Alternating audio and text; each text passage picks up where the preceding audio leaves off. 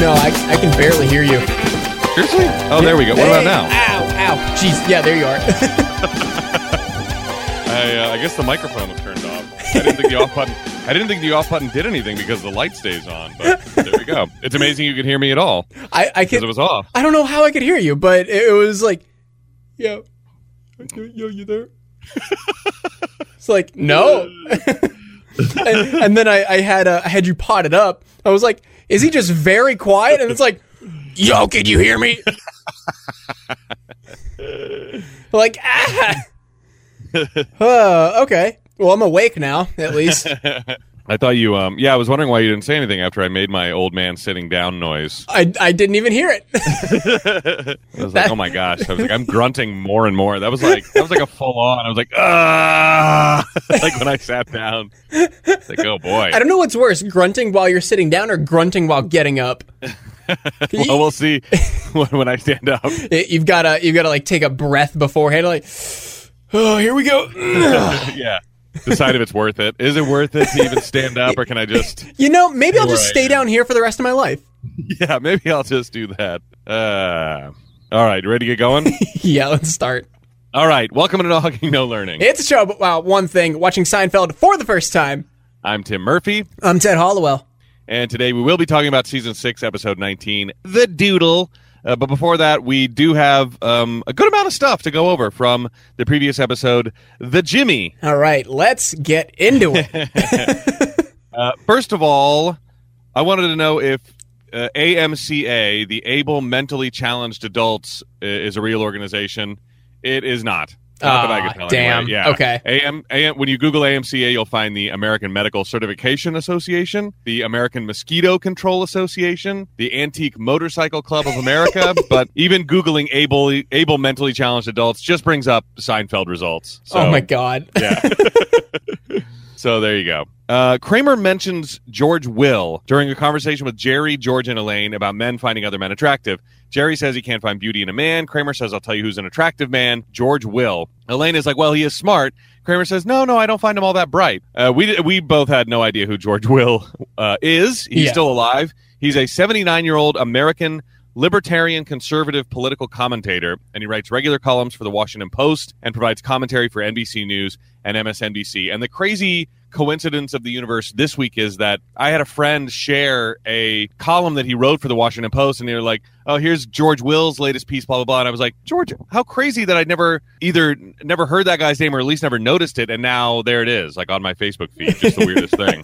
In 1986, the Wall Street Journal called him perhaps the most powerful journalist in America. I don't know why. He won the Pulitzer Prize for commentary in 1977. However, he has been back in the news, and this column that he's been very critical of the current state of the Republican Party, of which he was a member for a long time. But in June of 2016, citing his disapproval with Trump specifically, he left the Republican Party and is registered as an unaffiliated voter now. Okay.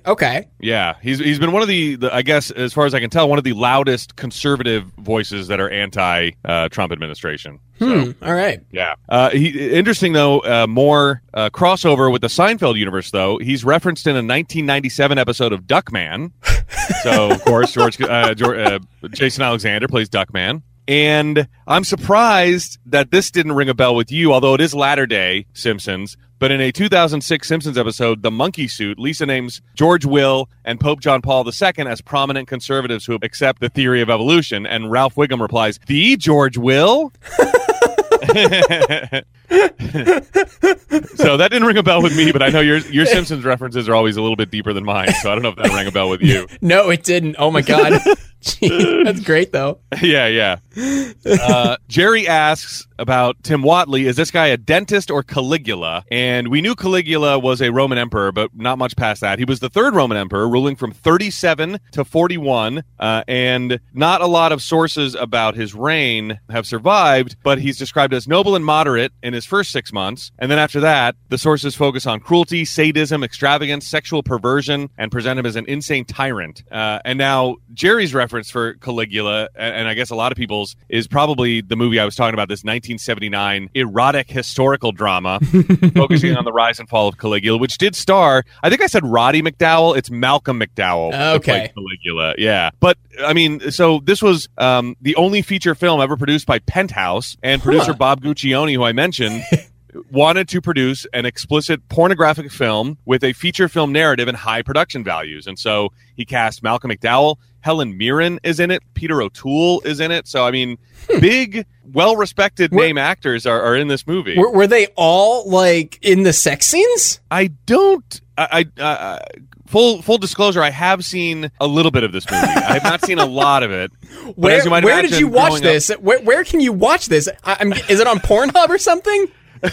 It's got to be up there somewhere. I watched it in high school. Oh my God! Of course you did. So we're talking 14.4, 28.8 kilobyte per second dial-up internet era.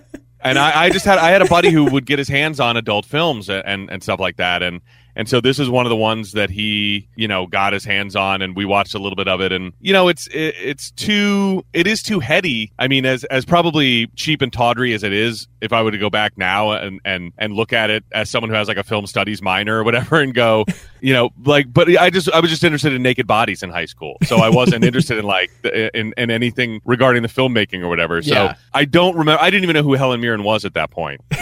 In 20 years after the movie came out or whatever, or Peter O'Toole. I think I recognized Malcolm McDowell. What would he have been in? I don't know. So they were probably in scenes where sex was taking place. I'm guessing that Helen Mirren, I don't know anything about it, but Bob did cast Penthouse Pets as extras in unsimulated sex scenes. So I guess actual sex scenes that were filmed during post-production by himself and the director.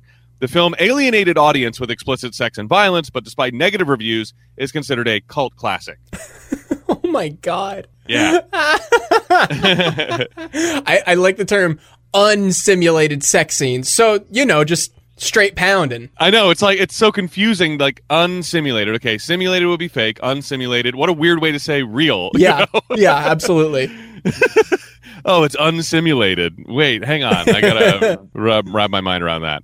So Mel Torme, we just wanted to do. I don't know why we just a shallow dive on Mel Torme. Mm-hmm. He passed away in 1999 at the age of 73. Of course, nicknamed the Velvet Fog. And his big signature song is probably kind of odd because he wrote the music and co-wrote the lyrics to the Christmas song "Chestnuts Roasting on an Open Fire." Really? Yeah. He didn't sing it though, did he? Well, he has sung it, and that's probably, if you were going to point out a signature song, that's probably it. Like everybody had their who was? Oh, Tony Bennett was I Left My Heart in San Francisco. Frank Sinatra would be New York, New York. Everybody kind of had these songs that they, even though they were from the Great American Songbook, they were the ones that they do the best version. Mm-hmm. And so I think Mel Torme's is the Christmas song. Huh, okay. It's weird that it's not another location-based track. Although he might have a song called I Really Like Tulsa, Oklahoma. It's just buried deep in his discography. Yeah.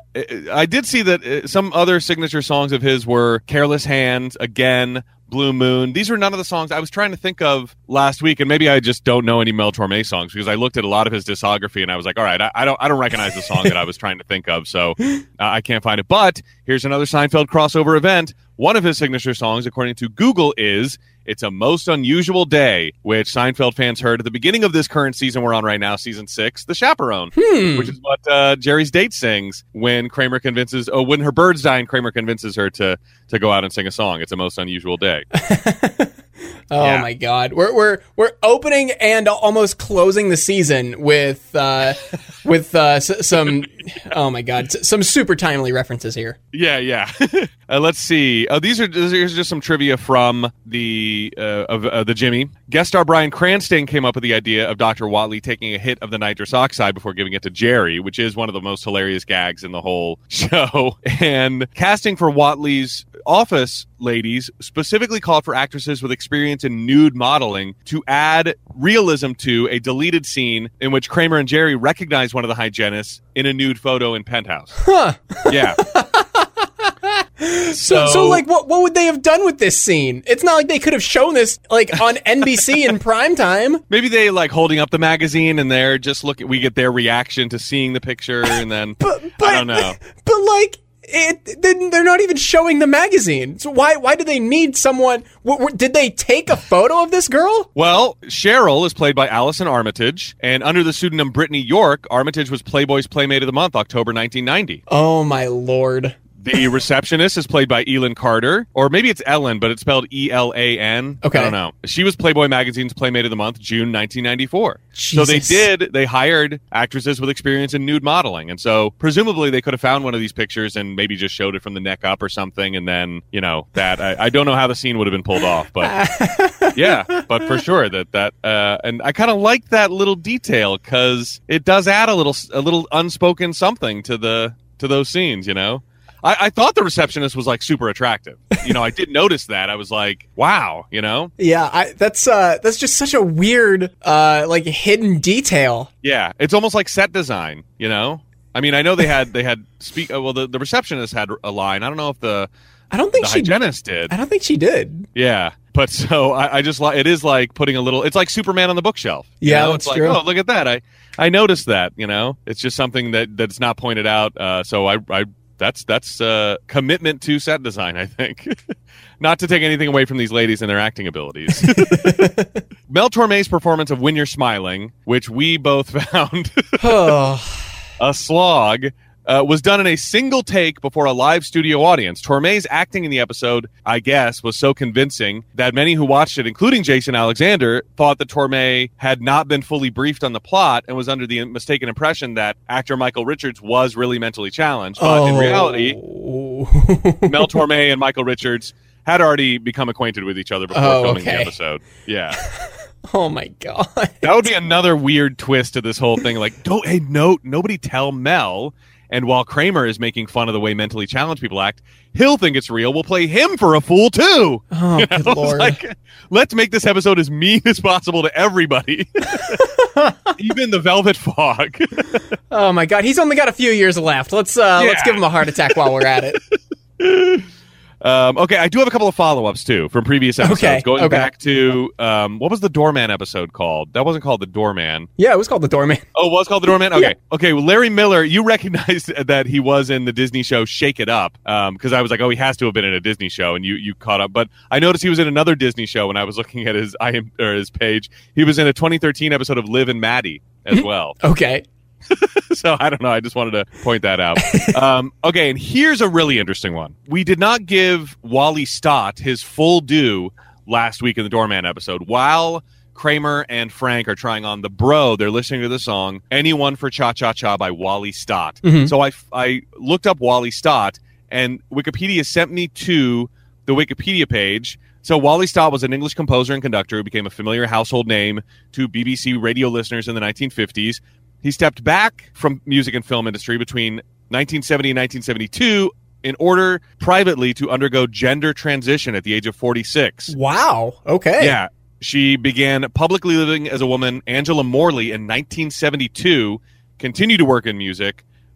She got 2 Academy Awards. She was nominated for 2 Academy Awards, then started working on American television soundtracks like Dynasty, Dallas, Wonder Woman. She was nominated 6 times for Emmy Awards for composing and won 3 times for music direction. Get this, Morley collaborated with John Williams throughout the 70s and 80s, arranging for the Boston Pops Orchestra under Williams' direction, working on films like Star Wars, Superman, The Empire Strikes Back, E.T., Hook, Home Alone, Home Alone 2, Lost in New York, and Schindler's List. No. What? Another interesting crossover, Jerry made out during. No fucking way. Yeah. Wow. Yeah, though in an uncredited capacity. So it sounds like Angela Morley was like an assistant or something who kind of like, would write up sheet music or whatever for John Williams. So Morley died in Scottsdale, Arizona in 2009 at the age of 84. And this is all doubly interesting because it adds an entirely new layer once you realized Angela Morley's music was used in an episode about Frank wearing a female-associated undergarment and Estelle accusing him of being a transvestite and so on and so forth. So you got to wonder, did they know that? Was this just a song they pulled out of the library and they're like, whatever, that's fine? Or was someone like, hey, maybe we should use the first transgender nominated for an Academy Award, music in this episode about, like, was this on purpose? My God. I don't know. I think we just stumbled onto something that we got to have like an expert answer. Yeah. This is something we need to hear directly from Tom Saronis. Yeah, we need like Larry David or Jonathan Wolf to answer this, you know? Yeah. Was it just like and it was like the cheapest free piece of music in NBC's library of music, or was it like, hey, let's really seek out Angela Morley, of course. Yeah. Well, let's play this song when she was known as Wally Stott, and that is the deepest of deep cuts. Oh, good Lord. Yeah. That's why I had to revisit Wally Stott, and he won for Cha Cha Cha. Oh my God. All right. Pretty crazy. All right, and that's all I have, I think. Okay. Well, here, I actually have a little bit jumping back to the Jimmy. I threw this question up last week on Twitter and on my personal Facebook and Instagram because I wanted to know, putting your fandom aside, what do you think is the worst episode of Seinfeld ever? And because we dropped a deuce last week, I feel like. But we got some really interesting responses. A couple of the guys from Idiotville, the Idiotville podcast replied, Ted says, probably the Chinese restaurant where they wait for a table the whole episode. I'm a huge Seinfeld fan, but that one, whew. Huh. Yeah. Interesting.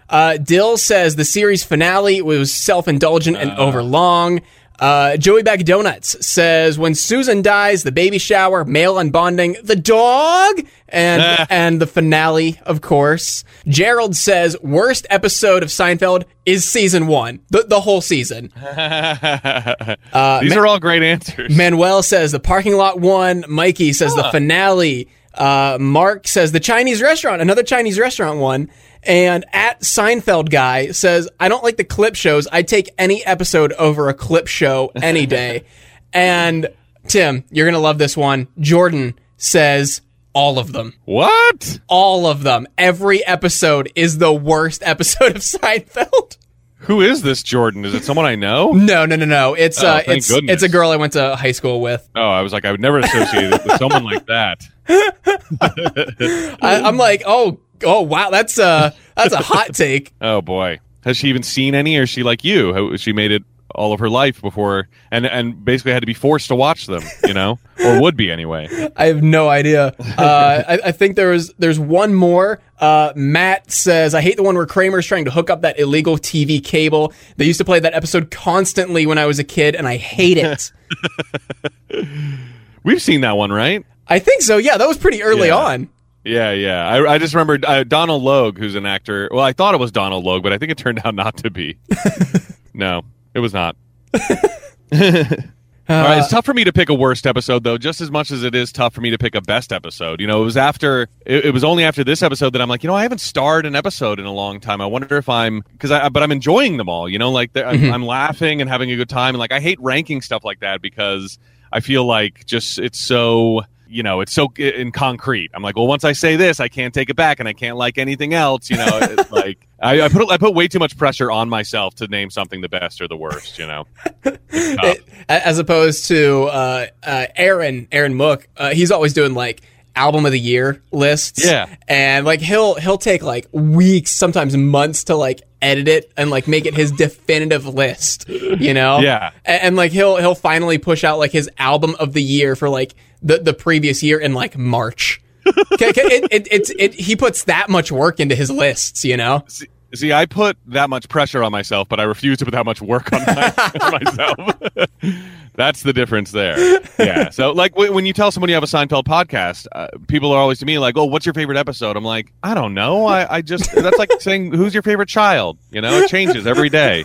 I do have a favorite, but it changes all the time. Absolutely. Yes.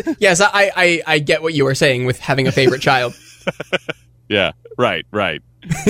All right. Did you have any other news or anything? I don't believe so. Okay, so if you have never listened to us before, I've never seen these episodes before. I'm watching them for the first time ever. Tim has seen all of these episodes before, but never in chronological order after being a lifelong fan for years. If we miss something, if we egregiously skip over something, please send us an email or send us a tweet at nohugging or nohuggingnolearningshow@gmail.com. Both of those links are in the description or on the show description page on Apple Podcasts. If you like what you hear, please give us a 5-star rating and a written review on Apple Podcasts, and we will send you a No Hugging, No Learning holographic sticker free of charge if you just send us your mailing address. You can also give us a 5-star rating on any other app. We just also ask that you send us a screenshot. With that being said, Season 6, Episode 19, The Doodle. Original air date, April 6th, 1995. I was 2 years, 3 months, and 17 days old. And if you are looking in TV Guide that night, or no, if you count every episode we have left, including this one, we have 71 episodes before we become a...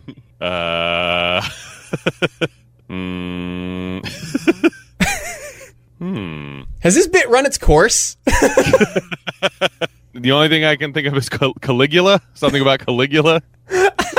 We become a feature-length film pornographic movie review podcast. It's 1 episode long, and that's it. No, there's got to be more movies like Caligula. Side rant. Not even a rant. Aaron, myself, and one of our friends back in college had probably the worst idea for a podcast.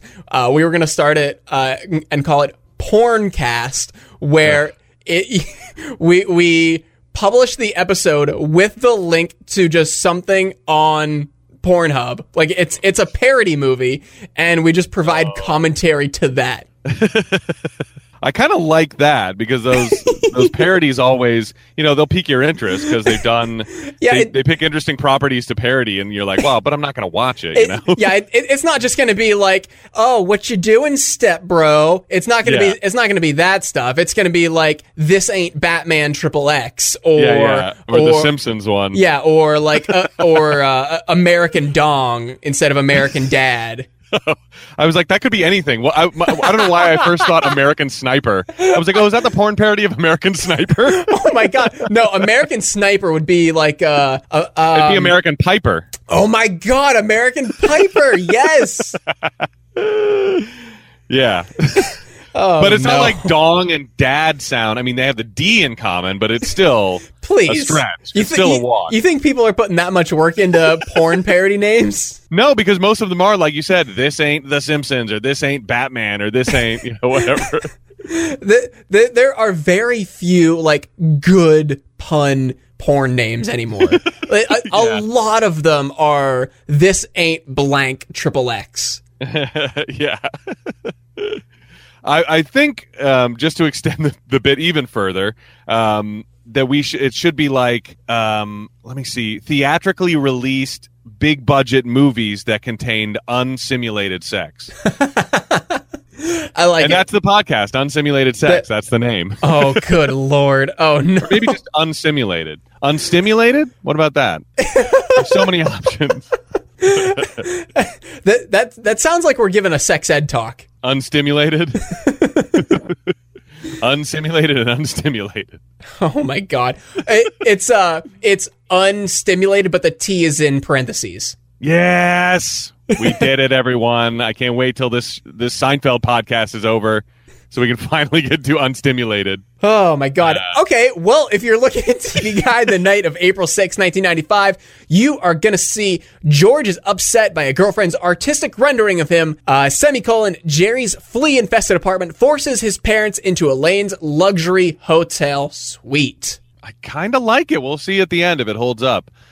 So we start with the stand-up bit as usual, and this is about pest control, about how exterminators are kind of a misnomer because they can't really get rid of them. All they can do is relocate them. They're more like pest realtors, which I thought was funny. They're like, all they can do is force them into your neighbor's house, which is true. Make your house the less attractive option, and they got to go somewhere. So I thought that was funny. He kind of played a realtor showing a different house to, he's like, as you can see, there's lots of crumbs. They go to bed early, so you pretty much have your run of the place. That was kind of funny little role playing there. And he says, insects are so hated, even animal rights organizations don't care. about killing them, which was also a pretty good point. I wonder if there is anybody who's like, save the mosquitoes or something like that, you know? I don't know. I'm sure there's somebody. Yeah, I know that bees are very, protected and cared for by people like that just because they're disappearing and they're such a big part of the ecosystem. But yeah, I don't know anybody who'd be like, spiders, we must save the spiders. Not me. Kill them, I say. So we open at Pappardella, a restaurant that we've been to several times. This must be like Jerry and George take dates here all the time. Like this must be this is like solid first date place. Aside from Mendy's, this is like the nice restaurant. Yeah, it must be. I mean, they're like, oh, first date, got to go to Pappardella. Mm-hmm. You know it, bro. Even a double date. So George is there. We get names right away. This is great. George is there with Paula, and they met because of Elaine. They're in the same drawing class. Oh, by the way, I have to mention right up top, Paula is Miss de Grandmont from season 5, episode 4, The Sniffing Accountant, the one that George tried. And she's, of course, from the Drew Carey Show as well, but George tried the trick of, like, picking a little piece of something off of the shoulder and, like, because that's what Jake Jarmel did to pick up Elaine, so all the guys try it. Yeah. In that episode, and George tries it with her. He scores the bra salesman job, but when he does that to Miss de Grandmont, who owns the company with her dad, I guess. It's the family company anyway. Farkas has to fire George or he gets fired. So that's what happens there. But I'm like, this is the first time I've noticed a double-dipping actress like this. Do you know who this is? Besides the Drew Carey Show, I didn't recognize her from anything else. Well, her name is Krista Miller, and she also played Jordan in Scrubs. And Krista Miller was the very first Maxim magazine cover girl. Ted, I bought that issue of Maxim magazine, and I still have it somewhere. Do you really? Oh my God. I remember I always like to buy magazines before I went on like a school field trip, and I was going to, God, where was it? Did you buy Maxim to make other kids think you were cool? No, nobody knew what it was. But I'll tell you why I bought it. The first issue came with a CD, and that CD had my favorite song on it, which was the Mighty Mighty Boss Tones, The Impression I Get. Oh, my God. And I have that CD somewhere, too. Like, I remember looking up, I was like, oh, my gosh, I have the first issue of Maxim. It's in near mint condition. I still have the CD. That's in perfect condition. I'm like, I bet I'm sitting on $1 million. And I went and looked, and, like, everybody has that. It's worth, like, $5, it's like it's not exactly TV guide collecting, Yeah, although like if you were to have her sign that, it would probably be worth a little bit more money. True. Yeah, so I'm holding on to. I don't know where it is. Maybe I've finally actually thrown it out, but I did have it for a long time. And the CD did have a lot of good stuff on it. It had another song by Republica, which was really good, and I forget, but I bought it because I was like, well, I don't want to buy the Mighty Mighty Boss Tone CD, but I do, I can get this CD for $5 and it has The Impression I Get on it, so win-win. You know that song? I don't think I do. I've probably heard it, but by name, it's not ringing any bells. Oh man, it was like it ushered in like the third wave of ska in the early 90s or the mid 90s, Ted. Oh no. Awesome. How could I forget the third wave of ska? Crucify me. Oh my gosh. It brought us the Mighty Mighty Boss Tones, Real Big Fish. I think that's pretty much it. Oh God. I used to be kind of into ska in high school, and now it's just like the most easily parodied style of music. Just like someone like singing like bah, bah, bah, bah, bah, bah, bah, bah. Oh, and don't forget the trumpet. Like, get the fuck out of here. But I don't know if you watch Brooklyn Nine-Nine, there's a great when what's his name? Jake is like, there's some cutaway that's classic where he's like, ska is my life and I will always love ska, and he like starts skanking on during this news interview or something. I will say I do still find myself going back and listening to some Aquabats. The Aquabats, how could I forget? Oh my gosh. Super rad. I loved that song. God. I think what was it Pizza Party? I think Pizza Party is like the track I find myself still going back and listening to. Or no. Fashion Zombies was my ringtone for so long. Yeah, the Aquabats were sick. There's no doubt about it. But I was joking about ska with somebody else, and I was like, let me put on that Real Big Fish album that I loved so much. Why Do They Rock So Hard? And the second I put it on, like I was grinning from ear to ear. It's like part of it was like funny on an ironic level. I'm like, oh my gosh, this is so bad. But I was like, but it was it was like the CD that it was on constant loop my senior year. And so I just like was immediately brought back to that era of my life, and the memories came flooding. I was like, oh my gosh, this is crazy. Like I was listening to it on, I think, public transportation, and I was like just grinning and laughing like an idiot, like out loud. I was like, I couldn't help it. It was just amazing. It's an amazing feeling. Oh my God. So that has nothing to do with the episode. Nope, not at all. Holy crap, we are off on something today. Krista Miller brought us to the third wave of ska in 95. So, all right. Well, so Jerry's date is eating pecans and spitting them out on her plate, which Jerry doesn't notice. He picks one up and eats one, and then he's disgusted when George tells him what he just ate. And Shelley is her name. Look at this, Paula and Shelley. We meet them right off the bat. All right. She's upset after Jerry freaks out and like really kind of lays into her, like yells at her for doing what she was doing, even though it was really his fault for not paying attention. And this was my first big laugh of the episode, and it came like 2 minutes in when they're all getting up to leave, because that kind of puts a damper on the whole evening. George is like, all right, Jerry, be careful out there. There's a lot of nuts out there. Ha. Yeah, that's exactly the sound I made. I was like, ha. It's not often that George sees Jerry like this. You know, Jerry just got kind of told off by Shelley, and so Jerry's in trouble, and George for once is like riding high, you know. So I like that he dug the knife in, as Jerry sometimes does to George. You know, it's great when he gets a chance to do that. As everyone is leaving, George picks up a napkin that Paula was doodling on, and it gives him pause. He does not like what he sees, apparently. Mm-hmm. And at Monk's, we learn it's because the doodle of him is grotesque. George says it's grotesque. Jerry says it's an affectionate caricature. What I think is that Paula sucks as an artist. Yeah, it might just be that. Yeah. Like, I don't know if we were supposed to see this in HD or if it was supposed to be kind of blurry or whatever back in the days of, console TVs. But it literally looks like a third grader drew this. Yeah, like this is my level of artwork, and I suck as an artist. Like I can't draw, but it's like a circle face and weird glasses and a dumb mustache, and like how George even thought that was him. I totally agree with, I think, Elaine's first reading. She comes in and she looks at it and she's like, what's this? She didn't know it was supposed to be George. No. It looks nothing like him. It could have just been a doodle. And I think we should have gotten some closure on that, whether or not it was actually him. I think it would have been great at the end of the episode if Paula was like, that wasn't you, or it definitely was, or something, because I say the jury's still out. But Elaine has been recommended for a job at Viking Press, and Elaine told them that she's from out of town, so she could stay in Viking Press's 2-bedroom suite that they have at the Plaza. Yeah. Have we been in the Plaza Hotel yet? I don't think so. Okay, it sounded familiar, but also I know that there's just a bunch of different like hotels that they mention, like one-off, Yeah, we see a lot of hotel exteriors and stuff, but I think this is the first time we've been to the Plaza. Elaine picks it up, and she thinks the doodle is Mr. Magoo, but she cracks up when Jerry tells her it's George. So you sounded like you were kind of leaning on the side that she was definitely doodling George. Yeah, I'm not sure.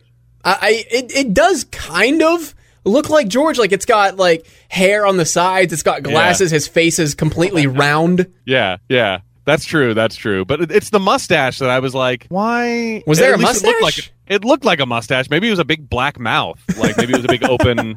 But it wasn't a big open mouth. It would be like a rectangular open mouth. I don't know. That's why I'm like, I don't think we were meant to see it as clearly as we can now. Maybe. I think it was just meant to be kind of like a blurry black blob on a white sheet of paper. And like, look at what she thinks of me. But you could really, dissect each and every element of this picture if you wanted to. So George wants Elaine to, in the next drawing class, to find out if she likes him. And they start talking kind of like they're in high school. And Jerry's line to end this whole scene is, well, if you and Potsy are done scheming, I have to go, or whatever. And I think that's a reference to Happy Days. Okay. Yeah. I don't even know if I care enough to look it up next week, but maybe I will. I think Potsy was a character on that show. So in Jerry's apartment, Kramer barges in because the Mackinac peaches are in.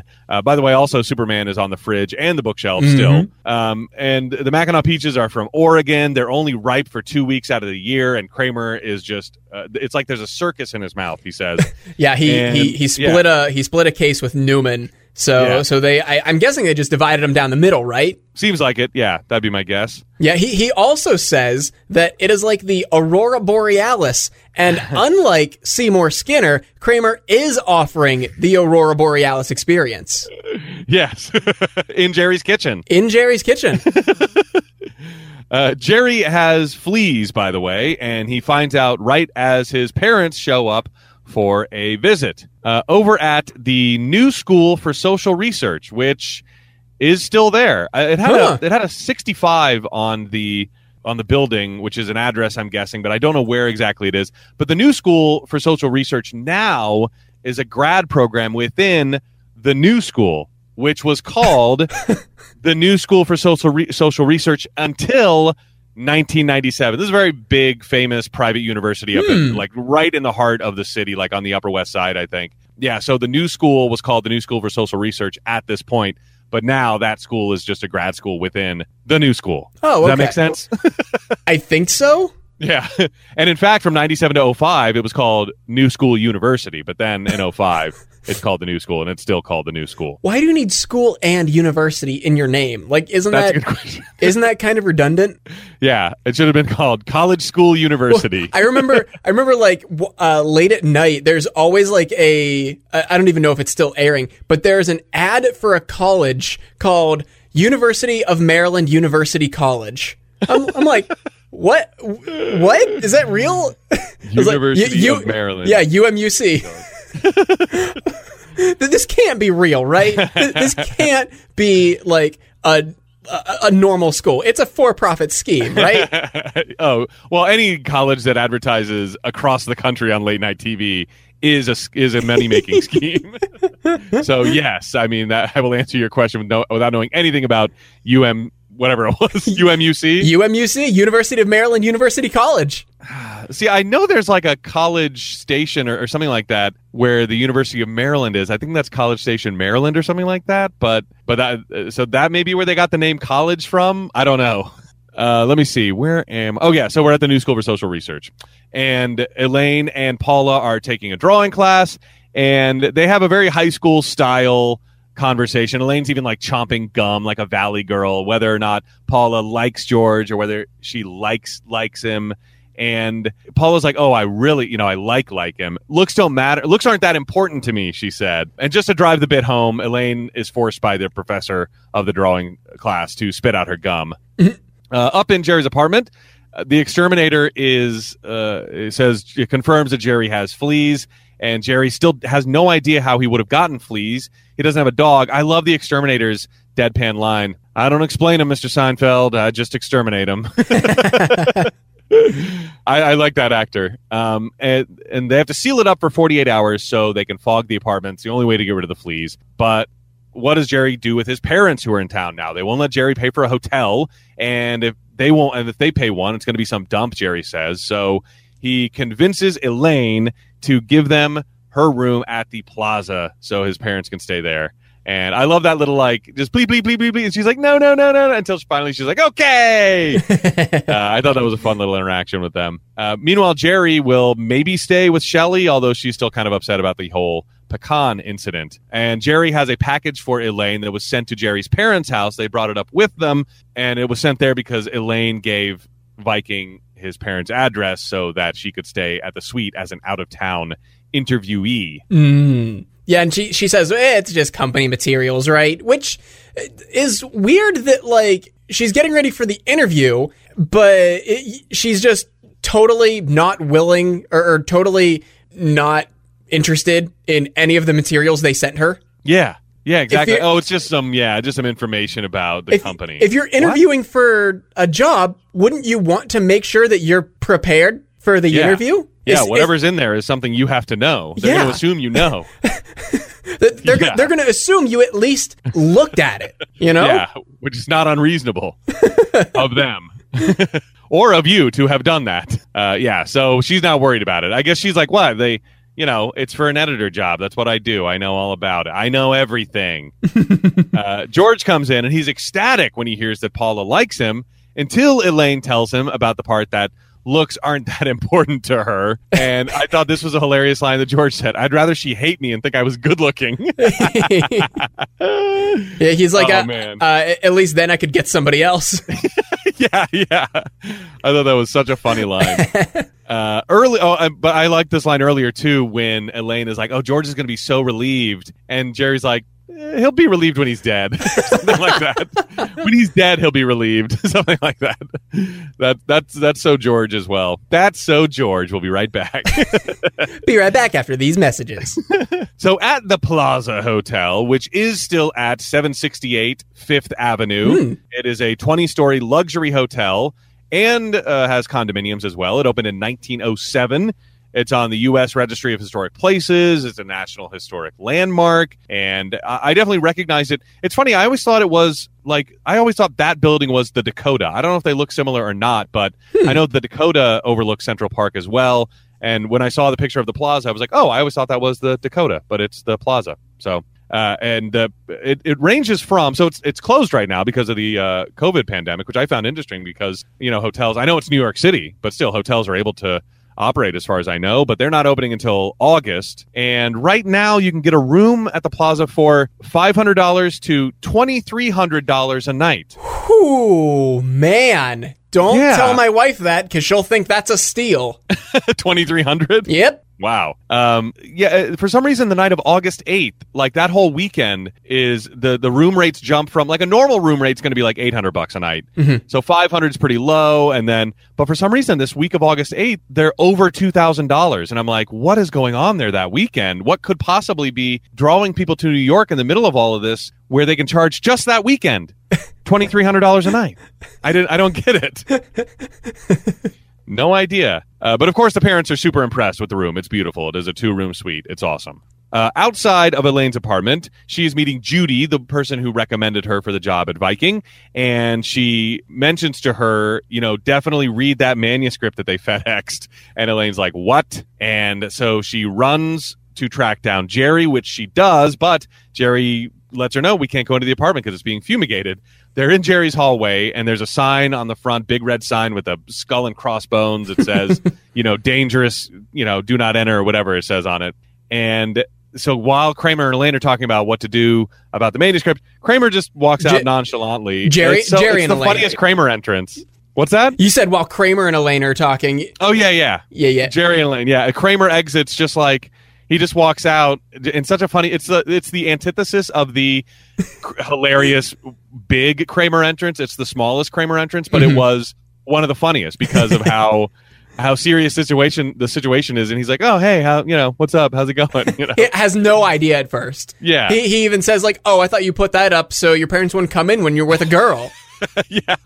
And he's like, "Oh, I put a Mackinac Peach in your fridge." And Jerry's, and Jerry thought that was kind of all he did. He was like, "Oh, don't worry, you're going to be fine. There's toxic gas in there, but you were in there, 10 minutes?" And Kramer's like, "An hour and a half." What was he doing in there? What was he in there doing for an hour and a half? He was reading a manuscript he couldn't put down.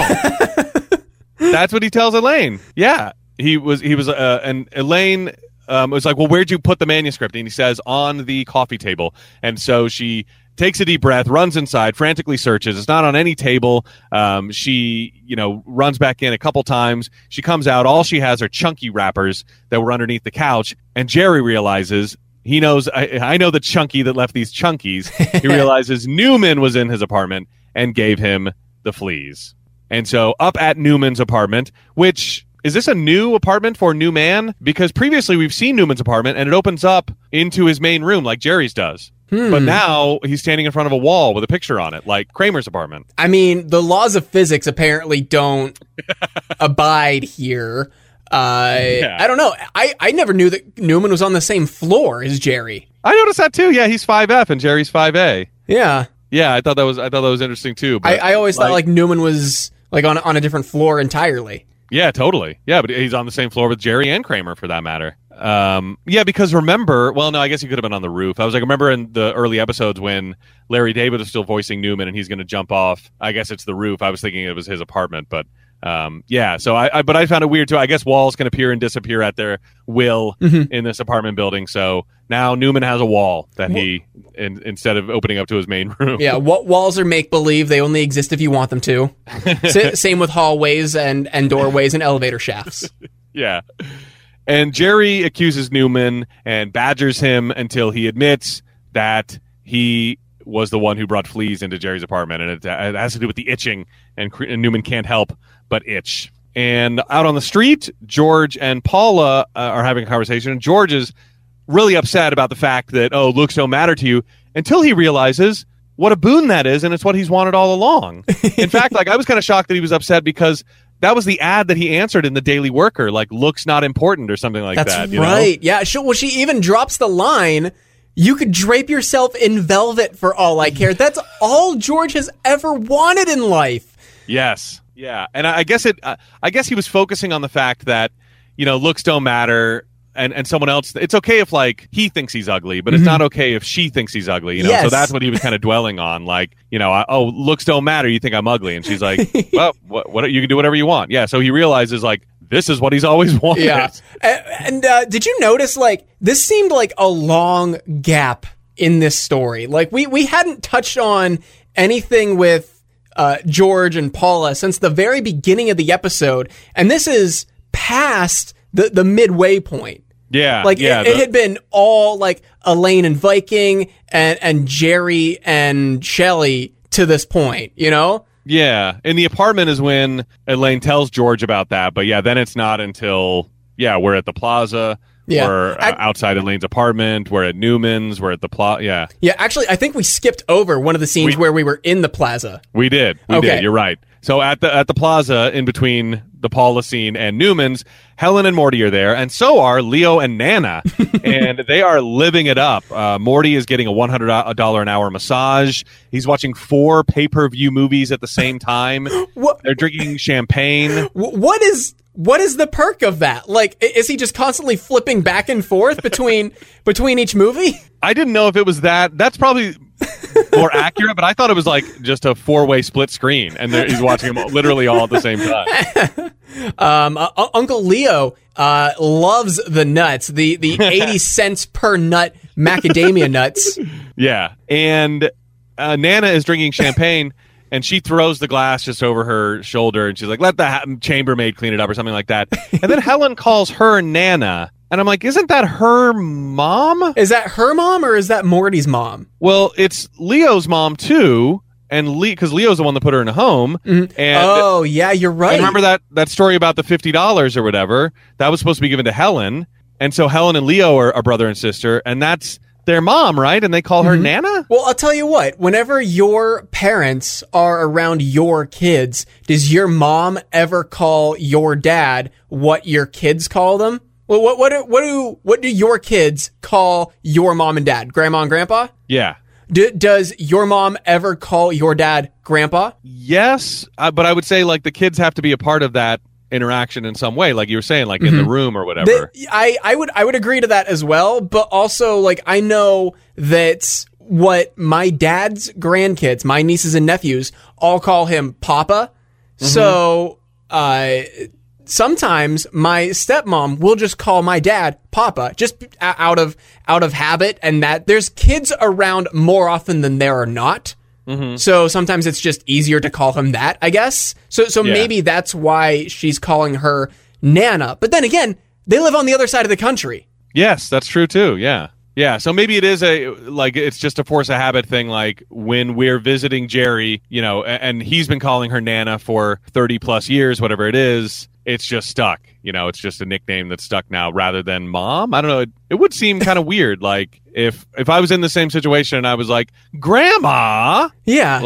And no one was around. Yeah, but then again, we've never heard Nana referred to as mom. We've only heard her referred to as Nana. Yeah, did even Leo call her that? Interesting. Yeah, he called her, he's only really referred to her while on the phone with Jerry, and he said, your Nana. Yeah, it's not, so that's, it can't be one of, because seeing them all in the same room together makes me go, oh, Nana doesn't look that old. No. Compared to all of them.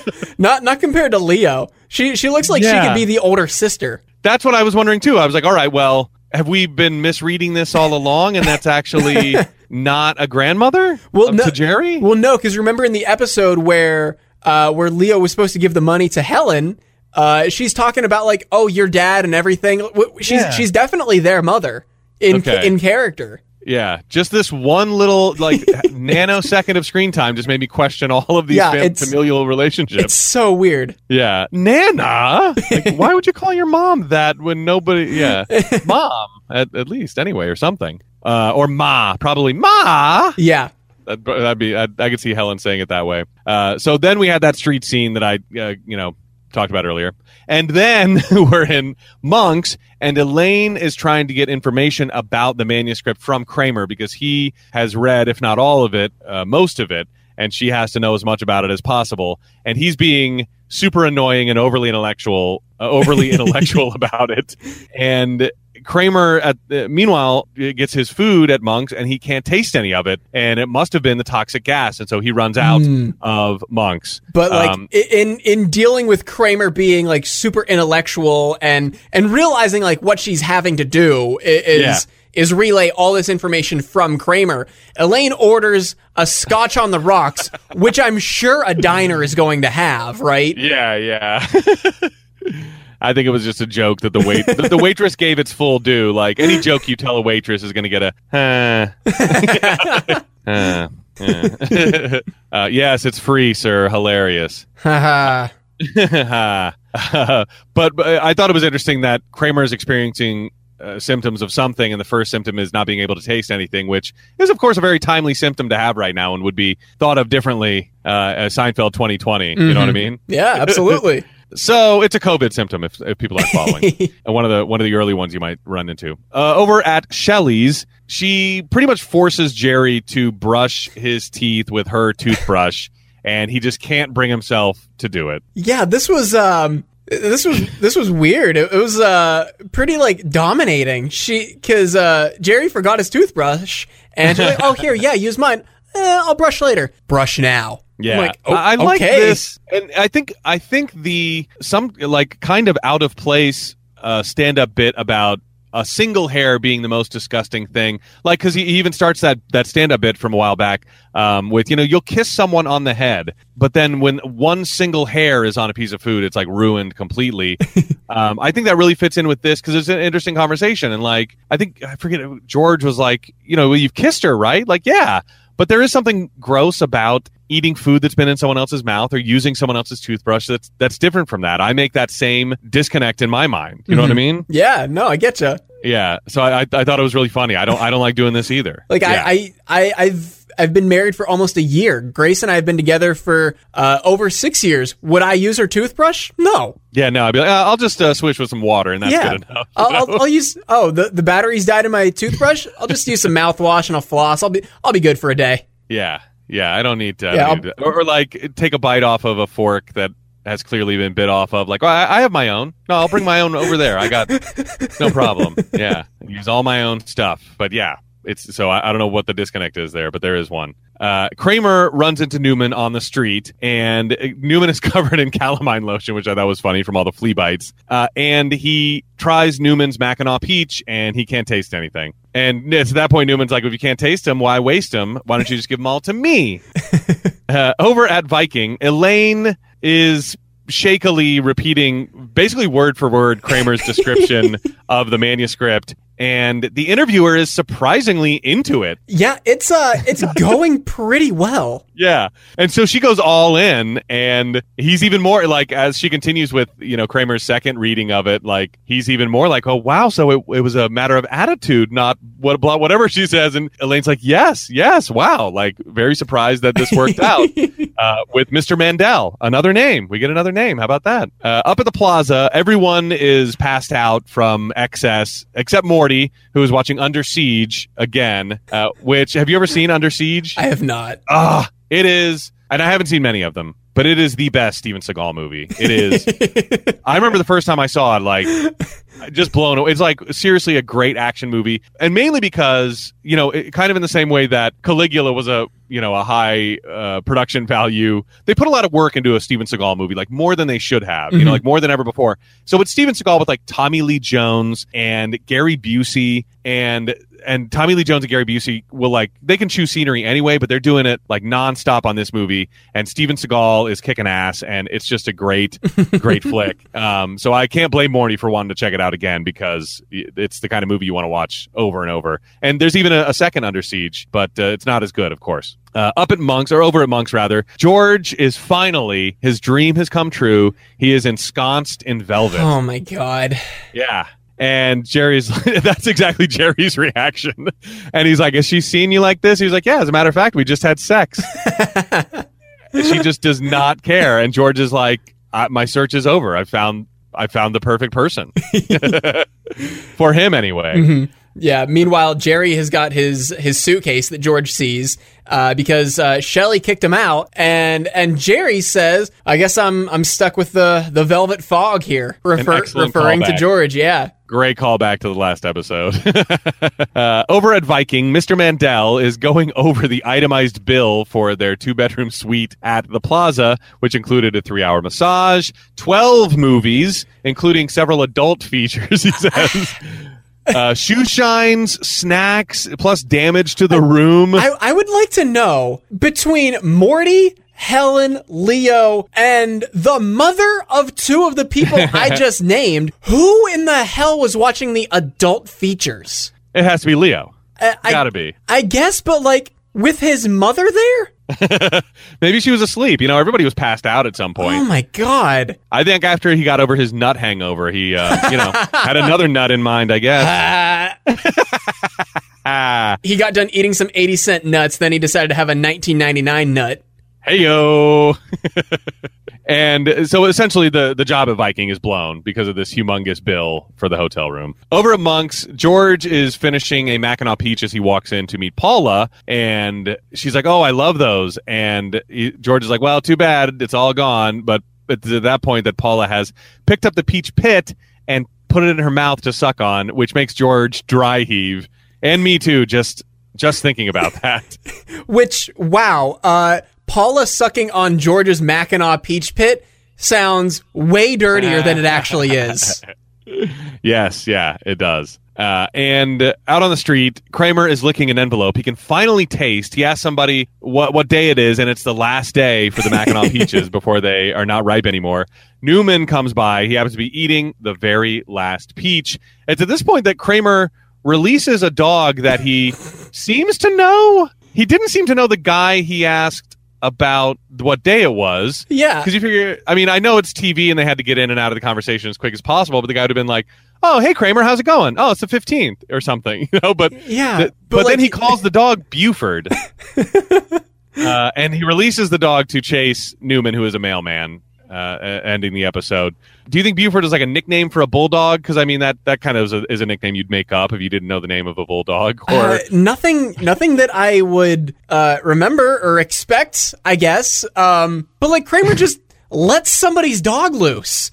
Yeah, that guy's going to be very worried and upset. Yeah, that dog is probably going to get hit by a car. Yeah, that's probably what's going to happen. It's not like... Well, no, I was going to say it's not like Newman can run very fast, but we do know that Newman can A, run fast, and is B, very agile. Yeah, and he plays tennis, which requires a lot of cardio, so we know he can run for a long time. Yeah, so he's going to run for a while, and that dog is pretty much done for. So yeah, R.I.P. Buford. This dog, Buford, is as good as lost, Yeah, just the latest in the line of dogs that the show has no regard for, because didn't we drop a air conditioner on a dog in an episode? Yeah. And also Jerry couldn't wait to get rid of Farfel when that situation was going on and wasn't treating him very well. I wonder what Larry and Jerry have with dogs. Yeah. This episode even opens up with him talking about animal rights people, and I think they should be up in arms about Seinfeld's treatment of dogs. So we get one more little epilogue here at the Plaza. Elaine walks in, I guess just to witness the carnage of the room, just to see now that she's heard what it looks like. And the place is trash. Mm-hmm. And it's at that point that Leo saunters out of his room and stops when he sees Elaine and goes, Oh, they said they were sending an Asian woman over. Hey. Oh. Yikes. Yeah. And that's the end of the episode. Oh, my God. Okay, well, what did we have for homework this week? I didn't take any notes in the middle of the episode, but I think I mentioned a couple of little things here and there. Maybe like double check on Potsy. What else was there? One of those little fact checky things might pop up on the re-listen. We'll see. All right. Well, for cover art this week, I had the idea of Jerry just getting Newman to break. Yeah. Because I thought that was a very good visual with Wayne. What's his name? Wayne Knight. Wayne Knight. Yeah. Wayne Knight. Wayne Newman. Wayne Newman. Wayne Newman. Anything else that you liked visually? I liked. The shot of George holding up the doodle. I thought that was a good, because it's right under his face. I thought when I saw that would be a good that would be good cover art, especially because it is the doodle. That was a good one. Yeah. So, but I will leave it to you. All right. So do we want to come up with a better description? We can try. So we had George is upset by a girlfriend's artistic rendering of him, Jerry's flea-infested apartment forces his parents into Elaine's luxury hotel suite. I don't hate this. It covers everything. It's close to perfect. It's long. Yeah. But I don't know. Do you want to tighten it up at all? I don't think we need to. I like it. I'm fine with it. Yeah, I'm fine with it the way it is.